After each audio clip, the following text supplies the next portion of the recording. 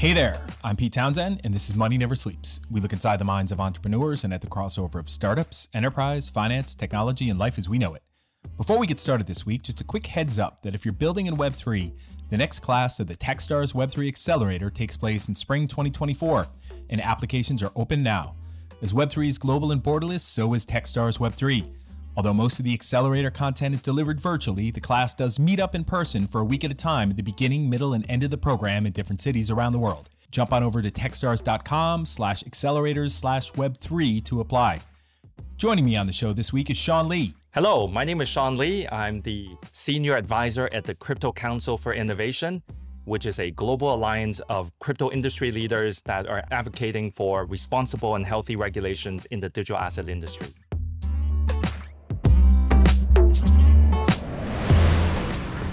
Sean has conducted business in over 20 countries and 2 continents across his career and networked with extraordinary professionals across many industries.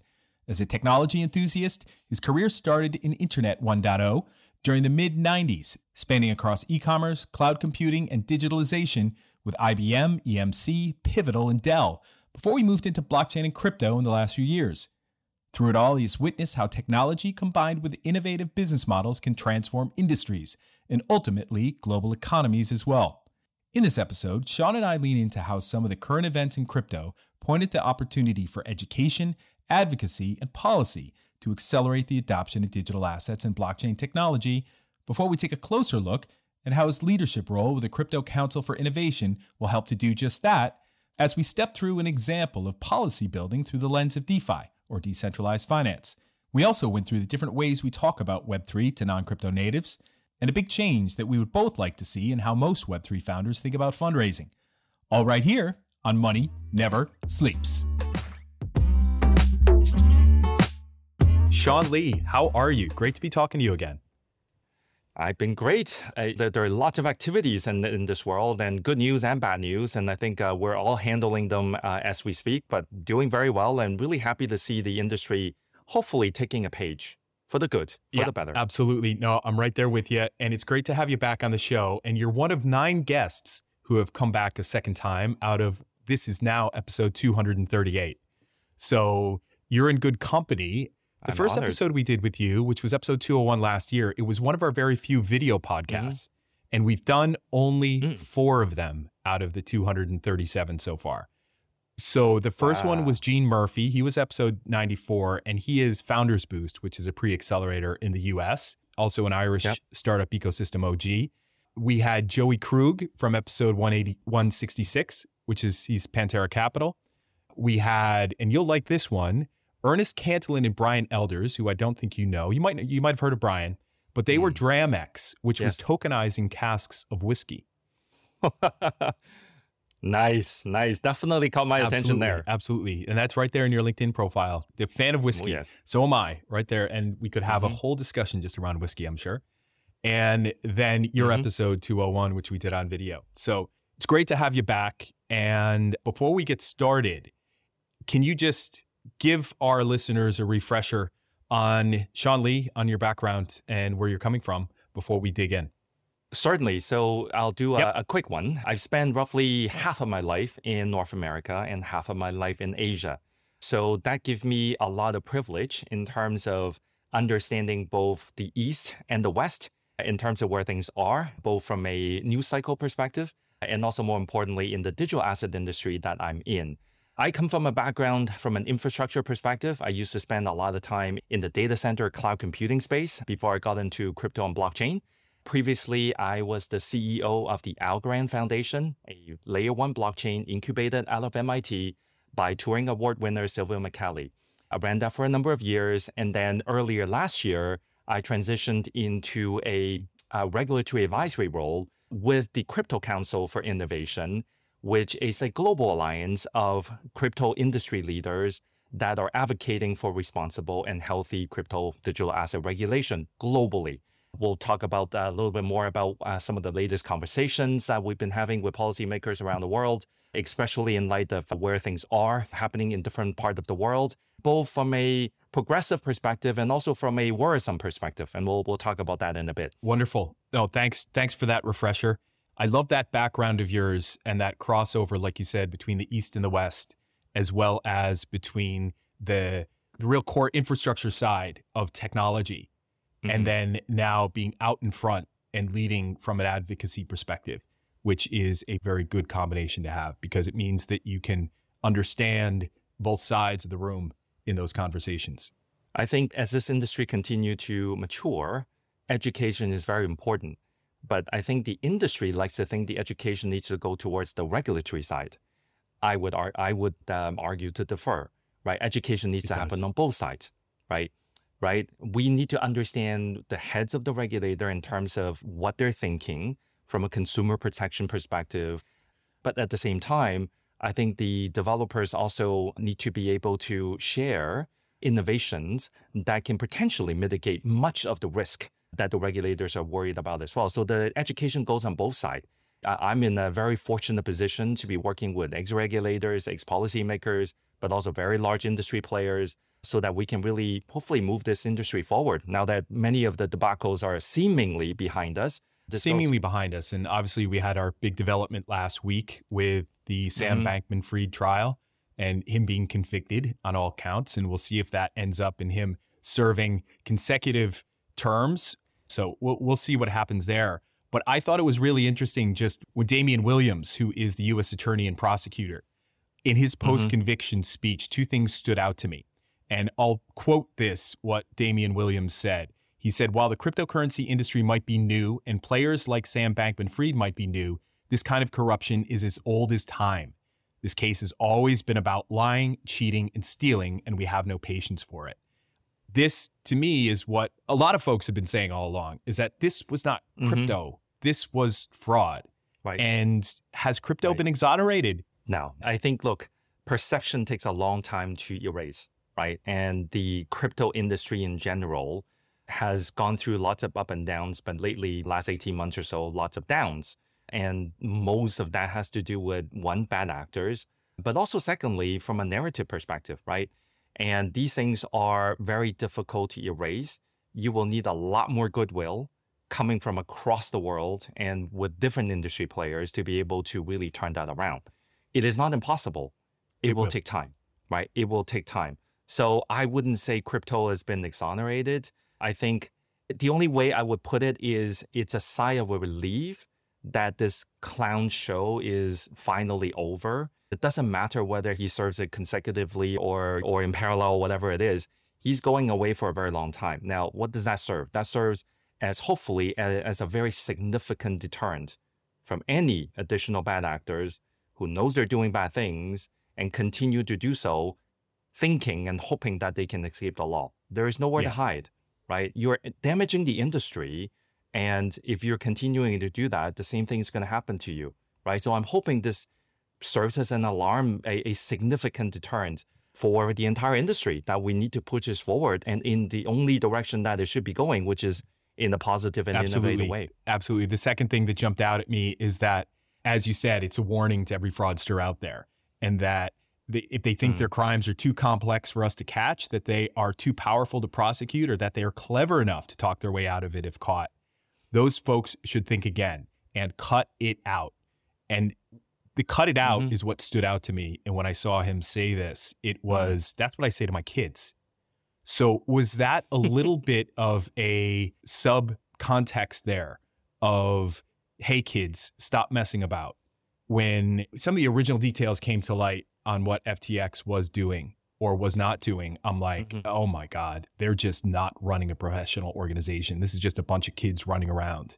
And there was a movie that I was referring to at the time, which was Lord of the Flies, a very good book. Right. The movie was interesting.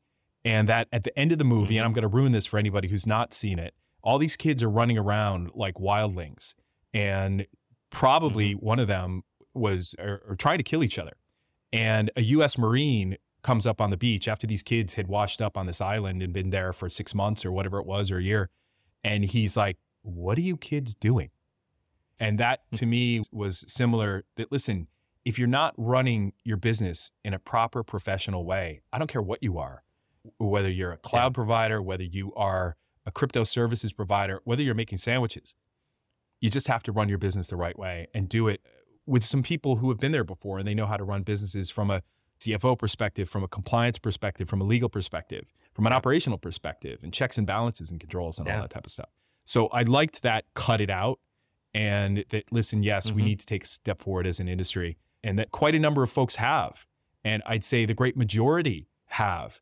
It's that we still got some kids out there that are messing around. I think my message, and I've been saying this quite a bit recently, is that the education and awareness level of regulators in most major jurisdictions have accelerated so much that you can't really hide or try to pull a quick one anymore. That is not going to be the case, right? In some cases, some of them probably know even more than your average new founders in the space, right? So, and they are much more aware of what each other are doing in different jurisdictions. Like there was this thinking that people can potentially arbitrage in terms of regulation. I don't think that's happening anytime soon, honestly, right? Almost all of the major jurisdictions are talking to each other, they're collaborating, and they're coming up with common frameworks. Now, I think that's very healthy. Obviously, part of our job is to make sure that these frameworks are workable, not only from a regulator perspective, but also from an industry side as well.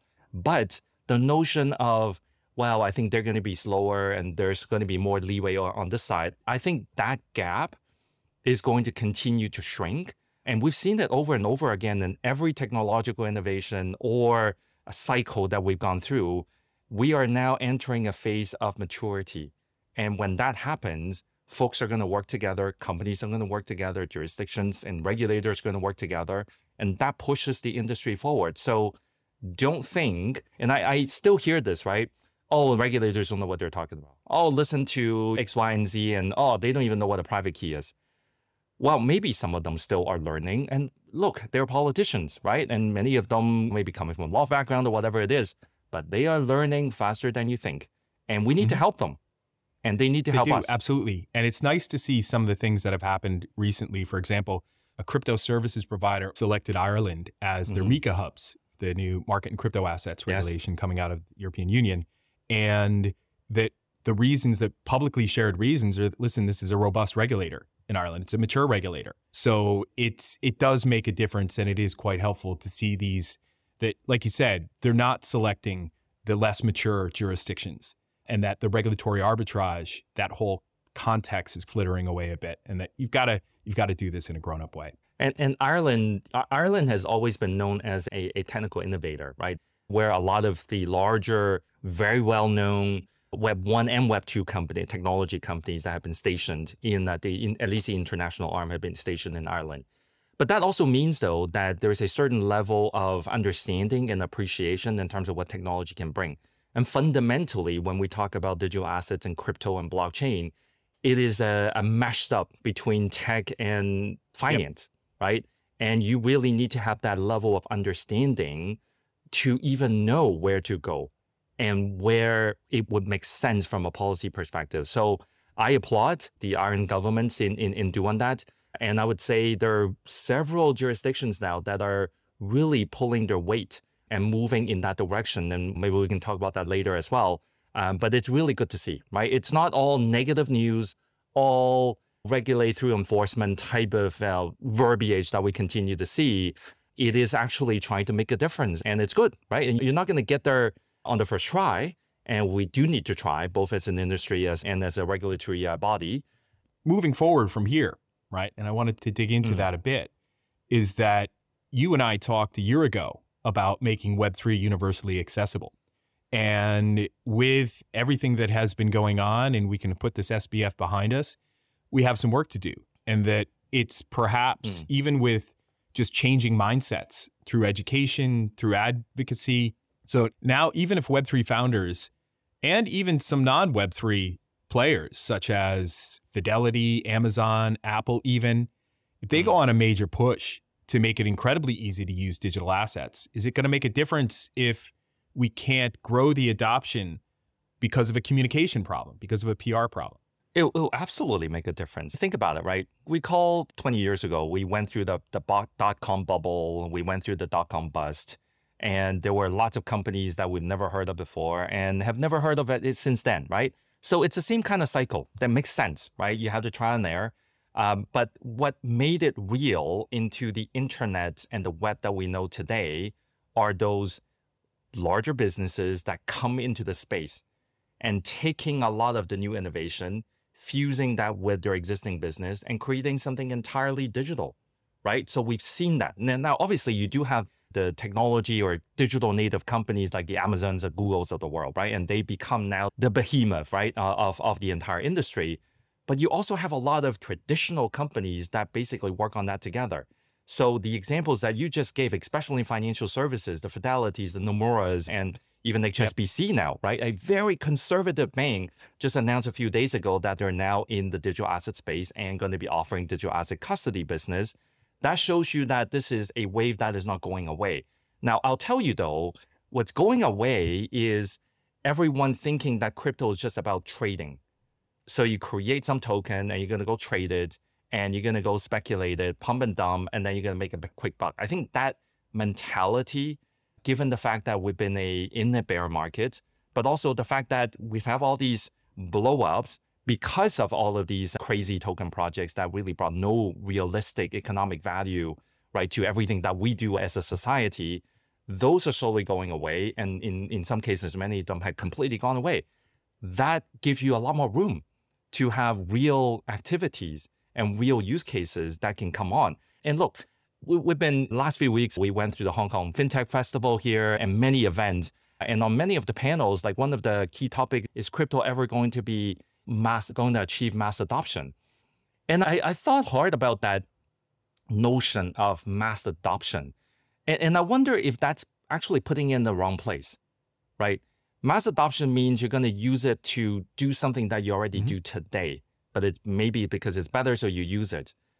I am not sure if it's going to really replace anything, right? Money is still going to exist, right? Processes are going to exist. Financial services are going to exist. Creativity, right? From that perspective, is still going to exist. We may have digital form on top of that, and we may use things like tokenization and blockchain and transparency and privacy preserving technologies to make it better, but it doesn't replace everything. So I like to think that the mass adoption is already here, except it's very not visible.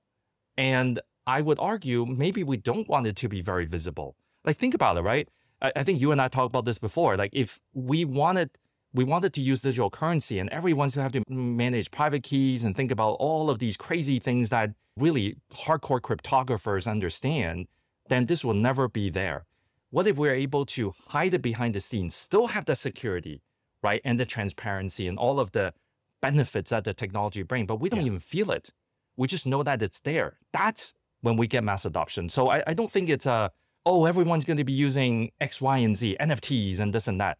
I don't think it's going to be that. Like, in time, I don't even think we're going to know it as NFT. It's just going to be a digital coupon, digital collectible, digital whatever it is, digital right. And we're going to use normal terms that we've always been very used to instead of all these very techno-driven terms, because it's already embedded. You're reminding me of something that happened yesterday while I was driving one of my kids to school. 11 years old, I was explaining to him the Walkman, the Sony Walkman, going back to the 1980s and the types of headphones and the cassette tapes and all of that. And I had to say, listen, we couldn't just use our smartphone to turn on Spotify or Apple Music or whatever. And I didn't even say streaming, right? Because I'm not referring to the technology, but music is music. Music still exists. It's just we're consuming it in a different form.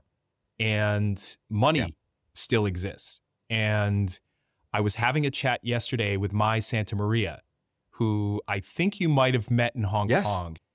I met her in Tokyo, actually, at the OECD consortium. Yes, she and I were talking about central bank digital currencies. We're talking about stable coins. We're talking about, will the central banks issue them? We're talking about, will the commercial banks under license issue central bank digital currency? Who will service that? What is the point? What is the intersection? And it's that, and we're having that conversation very much along the lines of what you're saying, Sean, is that the technology is just going to slink off to the background, and that people are still going to be spending money. People are going to be consuming digital things, and that they won't really care or understand what technology is being used in the background. So I think we're very much on the same point on that. I think the one key thing about where crypto and blockchain and all of these new innovation will bring is that the border continues to be blurred. Now, that doesn't mean the borders go away, right? We like to say it's borderless because the technology is a global network, public, and all of that. But we still live in borders, right? We are human beings. We live in borders. So just because the borders are blurred doesn't mean the border goes away. And it's blurred only because the technology make it that much more efficient, that much more frictionless, right? In order to transact. But we still need to play by the rules. The rules don't go away just because the technology seem to be able to do it much better and much more efficient. So I think that's the mentality that we need to get to now, is how do we use all of this? And we've tried it, right, in a completely native way, in a little circle, and it's gone a lot of innovation, but it's also gone a lot of not so innovative things that were very geared towards benefiting a few, but not the masses, right? So that has already happened. Those experimentation has already happened. Now we got to bring it back and figure out how do we actually make this truly borderless, but in a sense where it still respects the border nature of human society. And you and I, Sean, we could sit here and we can be agreeing vehemently on this and the direction we need to go. But we are in the minority, you and I, and others that share the similar mindset in terms of the 8 billion people on the planet. And we've got a ways to go. And I have to keep reminding our founders that are part of the Techstars Web3 Accelerator program. And thank you again for being such a wonderful mentor to our founder, Sean. I have to keep reminding them that this is the stuff that we're all living every single day, and that we need to get the word out, and we need to be able to communicate these things to folks that are not crypto native. And we need to be able to spread the good word and share these messages with them. And with the Crypto Council for Innovation, I'm expecting that is going to help play a big role in this mission and vision. And can you tell us a bit about what's going on there and how you're executing on those points? Absolutely. So let me, maybe I should explain a little bit about the origin of the Crypto Council for Innovation, CCI in short, and then also what we've been doing over the last 2 years. So CCI was founded by some of the largest digital asset players in the space, the likes of Andreessen, Coinbase, Fidelity, Paradigm. And then also lately we've onboarded infrastructure providers as well, the likes of Filecoin and ER Foundation. So we are really a industry-focused member organization where we want to bring different facets about the whole notion of digital assets and blockchain, and what it means from an innovation perspective, what it means from a policy perspective, and what it means from a collaboration perspective, right? That's really what we focus on.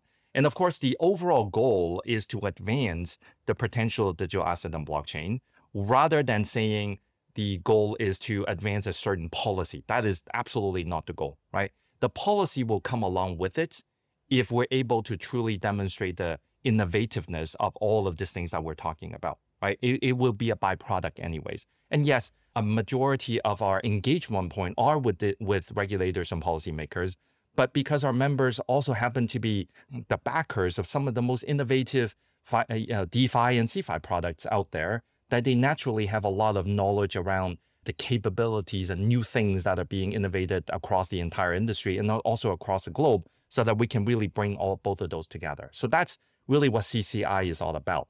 Now, if I were to look at the way how we split up our work, I would say probably half of our work is towards direct advocacy. So having direct conversations, bringing the industry to the regulator and bringing the regulator to the industry, right? So that whole advocacy work in regards to how that actually functions. So lots of Q&A, lots of sessions, lots of boot camps. And the goal is to be really, if we're this far apart, well, we need to be this far apart, or maybe even on the same level, right? So that's the goal. The other side, though, is we need to look a little bit further ahead of us. So for example, with all of the things that were happening in 2022, with the likes of Celsius and FTX and all of these massive incidents that really affected the whole industry and overall economies around the world, we need to get ahead of it. Now, what I would say is most jurisdictions and most regulators are pretty well there in terms of CFI, centralized finance regulation, right? Because at the end of the day, it actually looks very similar to what we have today, right? So we're going through that phase now from a centralized business perspective, a centralized finance perspective. And I think most major jurisdictions more or less got that sorted. So part of what we do now is trying to get ahead of it. So things like decentralized finance, how do you regulate that, right? And we don't want to be sitting in a position where we say, the industry thinks decentralized finance, because it's decentralized, then regulation don't apply. Well, that's not entirely true, because DeFi isn't a thing. DeFi is many things, right? We talk about this notion of composability.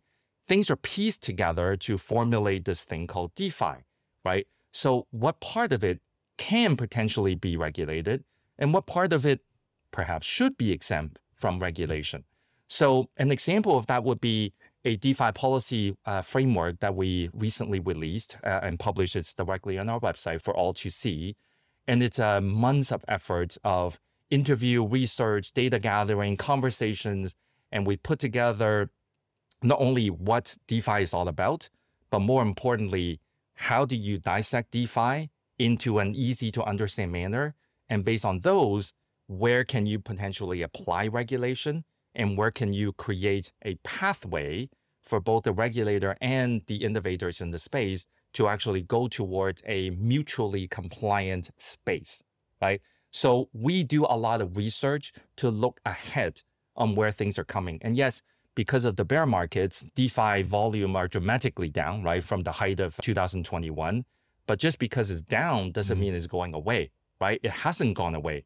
In fact, you're now hearing things called institutional DeFi, right? So that clearly means that there are things here from a technology perspective, from an efficiency perspective, that even the larger players are looking into and say, hey, this is a tool, a platform that I could potentially use.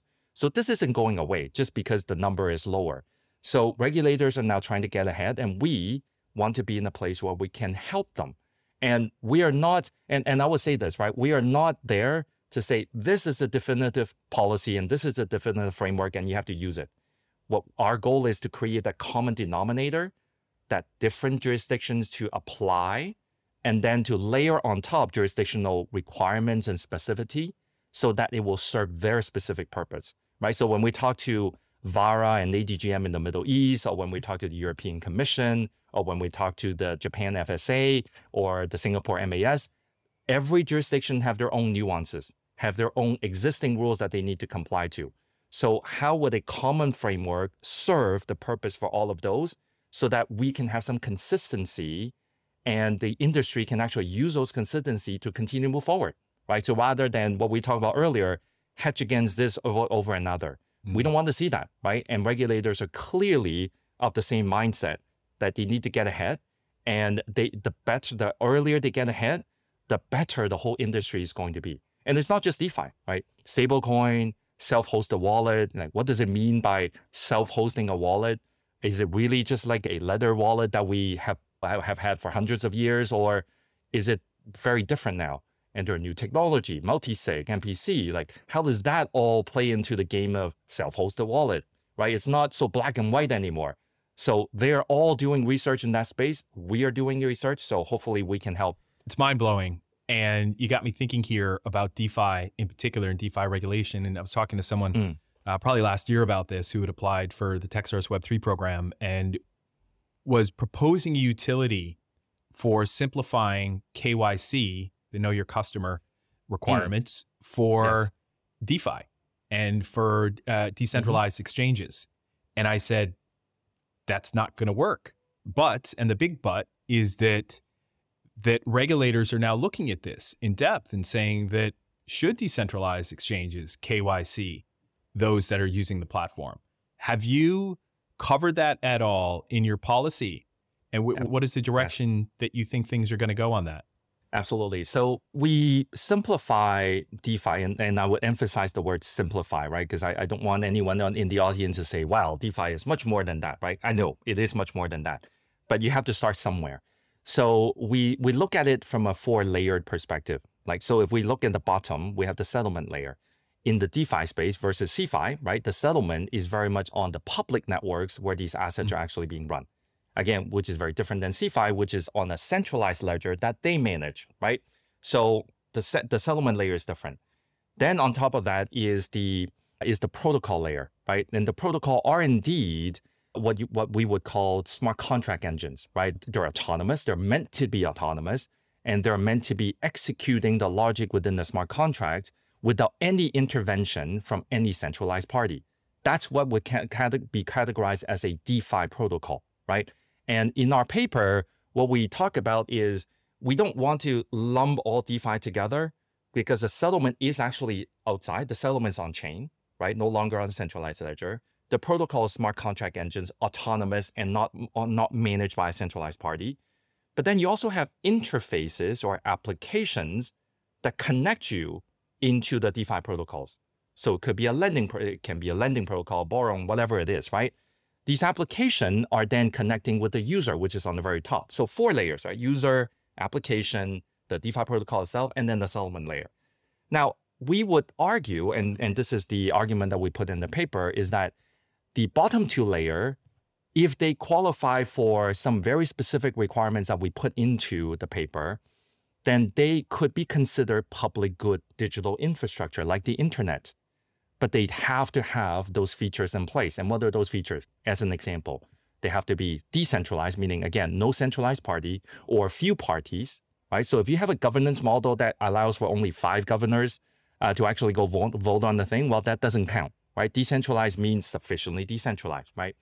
You have to be open source, has to be autonomous, right? Has to be non-discriminatory, so anyone can get access to it, and so on and so forth. So there are a number of things that will constitute the protocol and the settlement layer to be considered as public good digital infrastructure.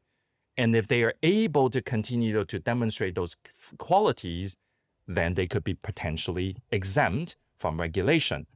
But here's the thing. The protocols don't interact with the users directly. The users have to go through something, whether it's code or an interface like a mobile application or a browser interface. They have to go through something. And when they go through something, and that application typically is then managed by a centralized party, that's someone has to develop it, right?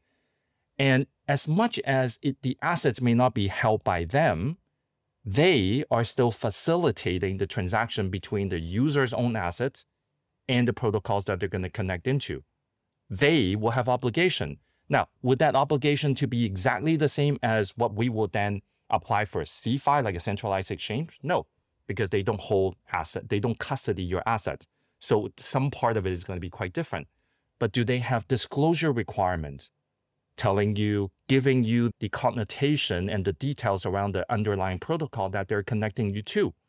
Do they have obligation to disclose the various different tokens that are in a particular pool that you're accessing and where those tokens are coming from? And whether those pools and the tokens and the underlying technology that represent those tokens have gone through rigorous security audits, right? These are fundamental things that are the responsibility of a business that is servicing their customers, whether they hold their assets or not.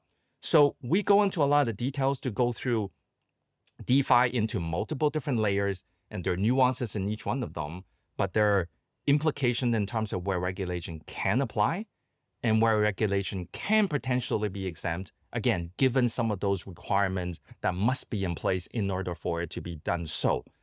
Now, the reason we do that, though, is then say, okay, once you have these distinctions, then you can start to go into the recommendation aspect, which is, well, no protocol is ever going to be decentralized on day one. We know that, right? When you develop something, the network effect is not really there yet. You will have fewer players that are more or less controlling the network in the beginning phases. And if they do the right thing and the tokenomics is done in the right way, then decentralization spectrum will be spread out and thereby sufficiently decentralized. But you don't get there in day one.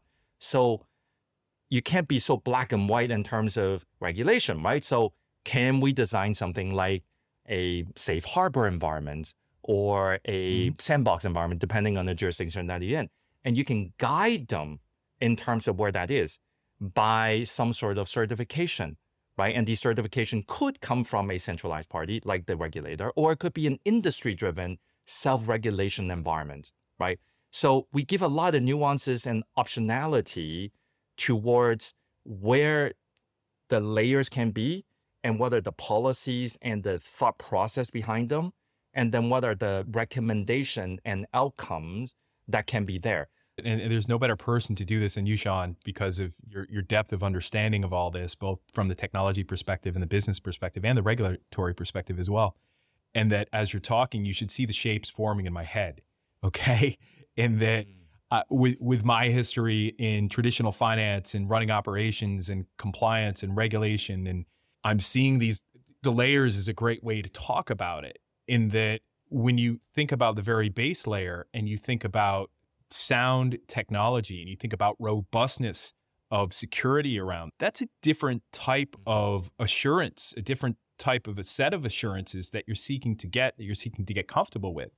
And that is something that is more inclined to what we would call a SOC 2 type certification, right? Or there is an ISO certification, I forget, that where you're looking to make sure that the development practices and the controls and the security are sound, and not necessarily how they're treating individuals and how they're onboarding people, because that's not the responsibility of that layer. The responsibility of that layer goes higher. And like you said, the first transaction that I did on Uniswap was through a MetaMask wallet using a Zappify utility that is part of that wallet. And so that gets you then thinking about who has that relationship with the individual and who has the control there. And again, even in that case, that is a piece of technology. That is utility. That was a digital wallet that I was using, and where I was making my own decisions based upon what those utilities could enable me to get access to. So this is a big can of worms. Well, it's a big can of worms if we don't demystify it. No, I'm saying it's a big can of worms that you and I could get into here, because there's so many other strands to pull on. Oh yes. But one of the things that I wanted to get into just was definitions, and we were talking about making this accessible to people and so that they can understand what we're talking about here. And that when we look at Web3, the definition that I had been using for some time was the Chris Dixon from Andreessen Horowitz Crypto, or A16Z Crypto, and Packy McCormick, who's one of the advisors. He's also a great writer and podcaster. And the definition was, or still is, that Web3 is a builder and user owned internet orchestrated by tokens. And I had been referring to that when I tried to use that to explain to a bunch of non-crypto natives. I was going to explain that sentence in 3 or 4 or 5 different ways, and it just wasn't working. And what tends to work now, but still, I'm still just road testing this, is Sam Williams' definition, who is the founder of Arweave, which is that Web3 is a protocolization of web services. And to go a bit deeper, it's where it is trustless, permissionless, composable, and financialized. And I won't get into each one of those 4 things. But when I talk about the protocolization of web services, that tends to remove the dependence on a token, and and tends to remove some of the mysticism around tokens and what their role is in this whole thing. Is there a way that you like to describe Web3 that you think resonates when you're talking to people who may not be part of this world on a day-to-day basis? Maybe I'll do it this way. I think the Web3 to me is the transferability and the privacy of digital ownership over public networks. That's what it is. Whether it's a token or not, it's just digital ownership. And that's fundamentally the main thing, right? Web 2, the ownership isn't exactly in your hands, your users, right? In Web 3, you should be able to own it. And it's not just crypto assets. It could be your identity. It could be your academic records. It could be anything that are recorded on a blockchain, right? So public networks. So I like to think it's the transferability and the privacy, right? That privacy of digital ownership over public network. In very simple terms, and you've even simplified it further for me and got me thinking about this, Sean. So thank you, which is where I end up with this sometimes. And woman that I used to work with, may she rest in peace, Nora Grasso, would always say to me, Pete, you've got a wonderful way of explaining things in such a technical way that nobody knows what you're talking about. But you usually round that out with a wonderful summary. So just say your summary. And my summary generally ends up in a place when I'm talking about Web3, which is digital value transfer. And digital ownership is a great way to talk about it as well. And speaking of Web3, one of the questions that I'm asking a lot of people these days, is there one big thing, one big problem that you would like to see founders who are building in Web3 that you'd like to see them solve? Okay. Yes. And I've been doing this quite a bit from an advisory mentorship perspective. Web3 does not equal some sort of token. Building a Web3 business does not mean you have to launch a token. I don't know why there's this misconception that, there has to be a token because the token is going to drive a community ownership mentality and this and that. If you're building a blockchain network, that makes sense, right? Because you are creating almost like your own economy. And within your own economy, you need a unit of transfer that actually allows you to facilitate these value transfers that you're talking about before. But that doesn't mean you need a token for every Web3 project.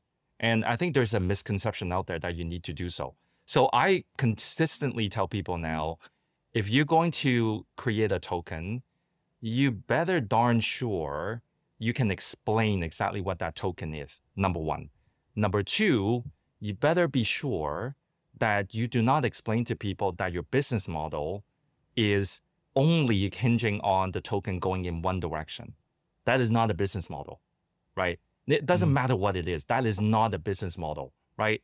So if you don't need to create a token, but you're creating a Web3 business, you are transferring value one way or another, depending on what that is, and you don't necessarily need a token, why create it?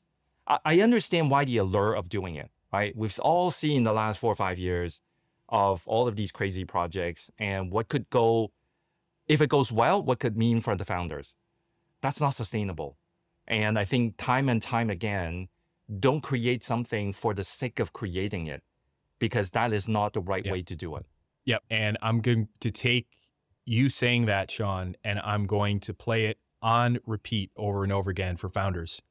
Okay. Because I say that all the time. Sometimes it doesn't sink in and people still think, well, we need to launch a token because we're Web3. And the conversation usually goes, well, you're a centralized business. Why do you need a token? And it said, well, our community expects us to have one so they can have ownership of it. It said, well, why can't they just own equity in your business? And you could do some fractionalization and you could do a security token. It's like, well, no, we don't want to be regulated for that. It's like, well, and then what about the bigger investors? What about them? It's like, well, we haven't been able to raise money from them.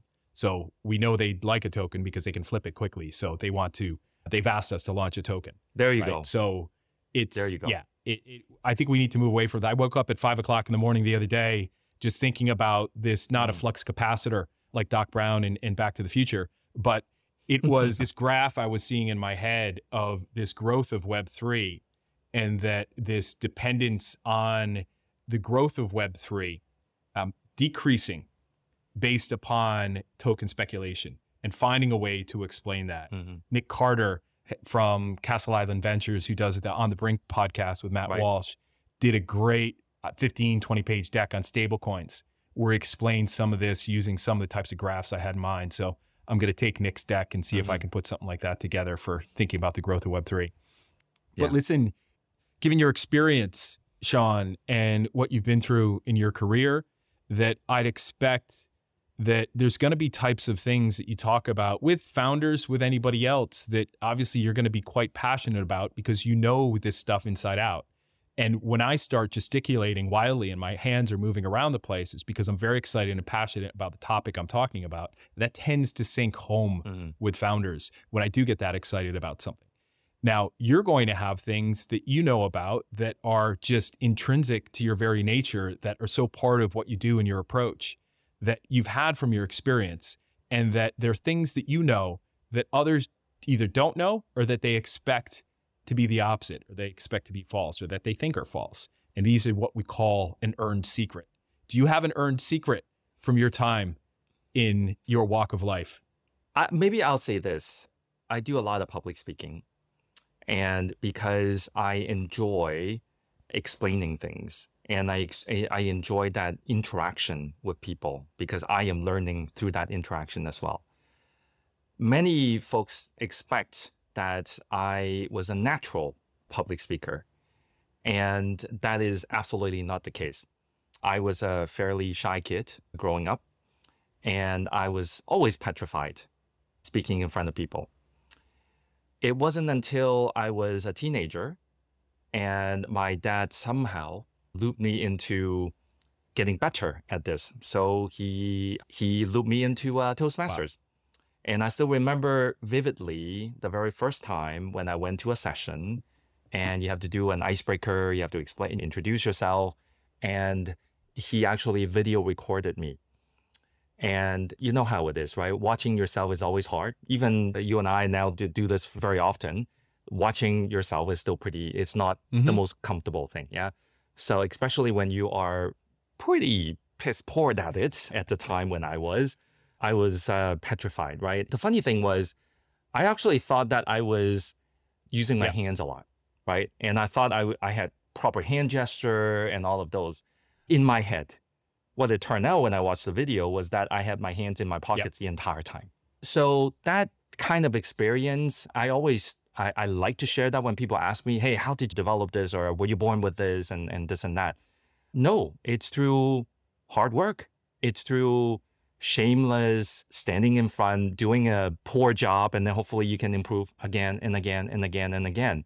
I don't know whether that's a secret or not, but I was definitely not born with it. It was something that I forced myself, which later on becomes something that I'm passionate about, because communication fundamentally it's a God-given right for every human being. And especially those of us that are in the technology industry, working on bleeding edge, the next kind of generations of things that are to come, making it easy to understand, be able to communicate it in a manner that doesn't make it sound like science fiction is very important. And it's a skill, but it's a skill that I encourage many founders not to be afraid to do. And in fact, many times when I'm mentoring, I actually devote a lot of my time not on the pitch decks or on the business model. Obviously, we'll look at that. But a lot of it is, okay, now that your pitch deck is done, present it to me. Let's work on how you can articulate it in the simplest manner that can get your message across and get the nodding head on the other side of the table. We do that a lot now. So I enjoy it. It's something that's very important, and I'm glad I went through the process. Definitely. And you put it quite well there, Sean, and that it makes me think of something in your LinkedIn profile. Do or do not, there is no try, Master Yoda. So yes, wonderful. That's correct. Well, listen, this has been a fantastic chat, Sean. What is the best way for people to get in touch with you?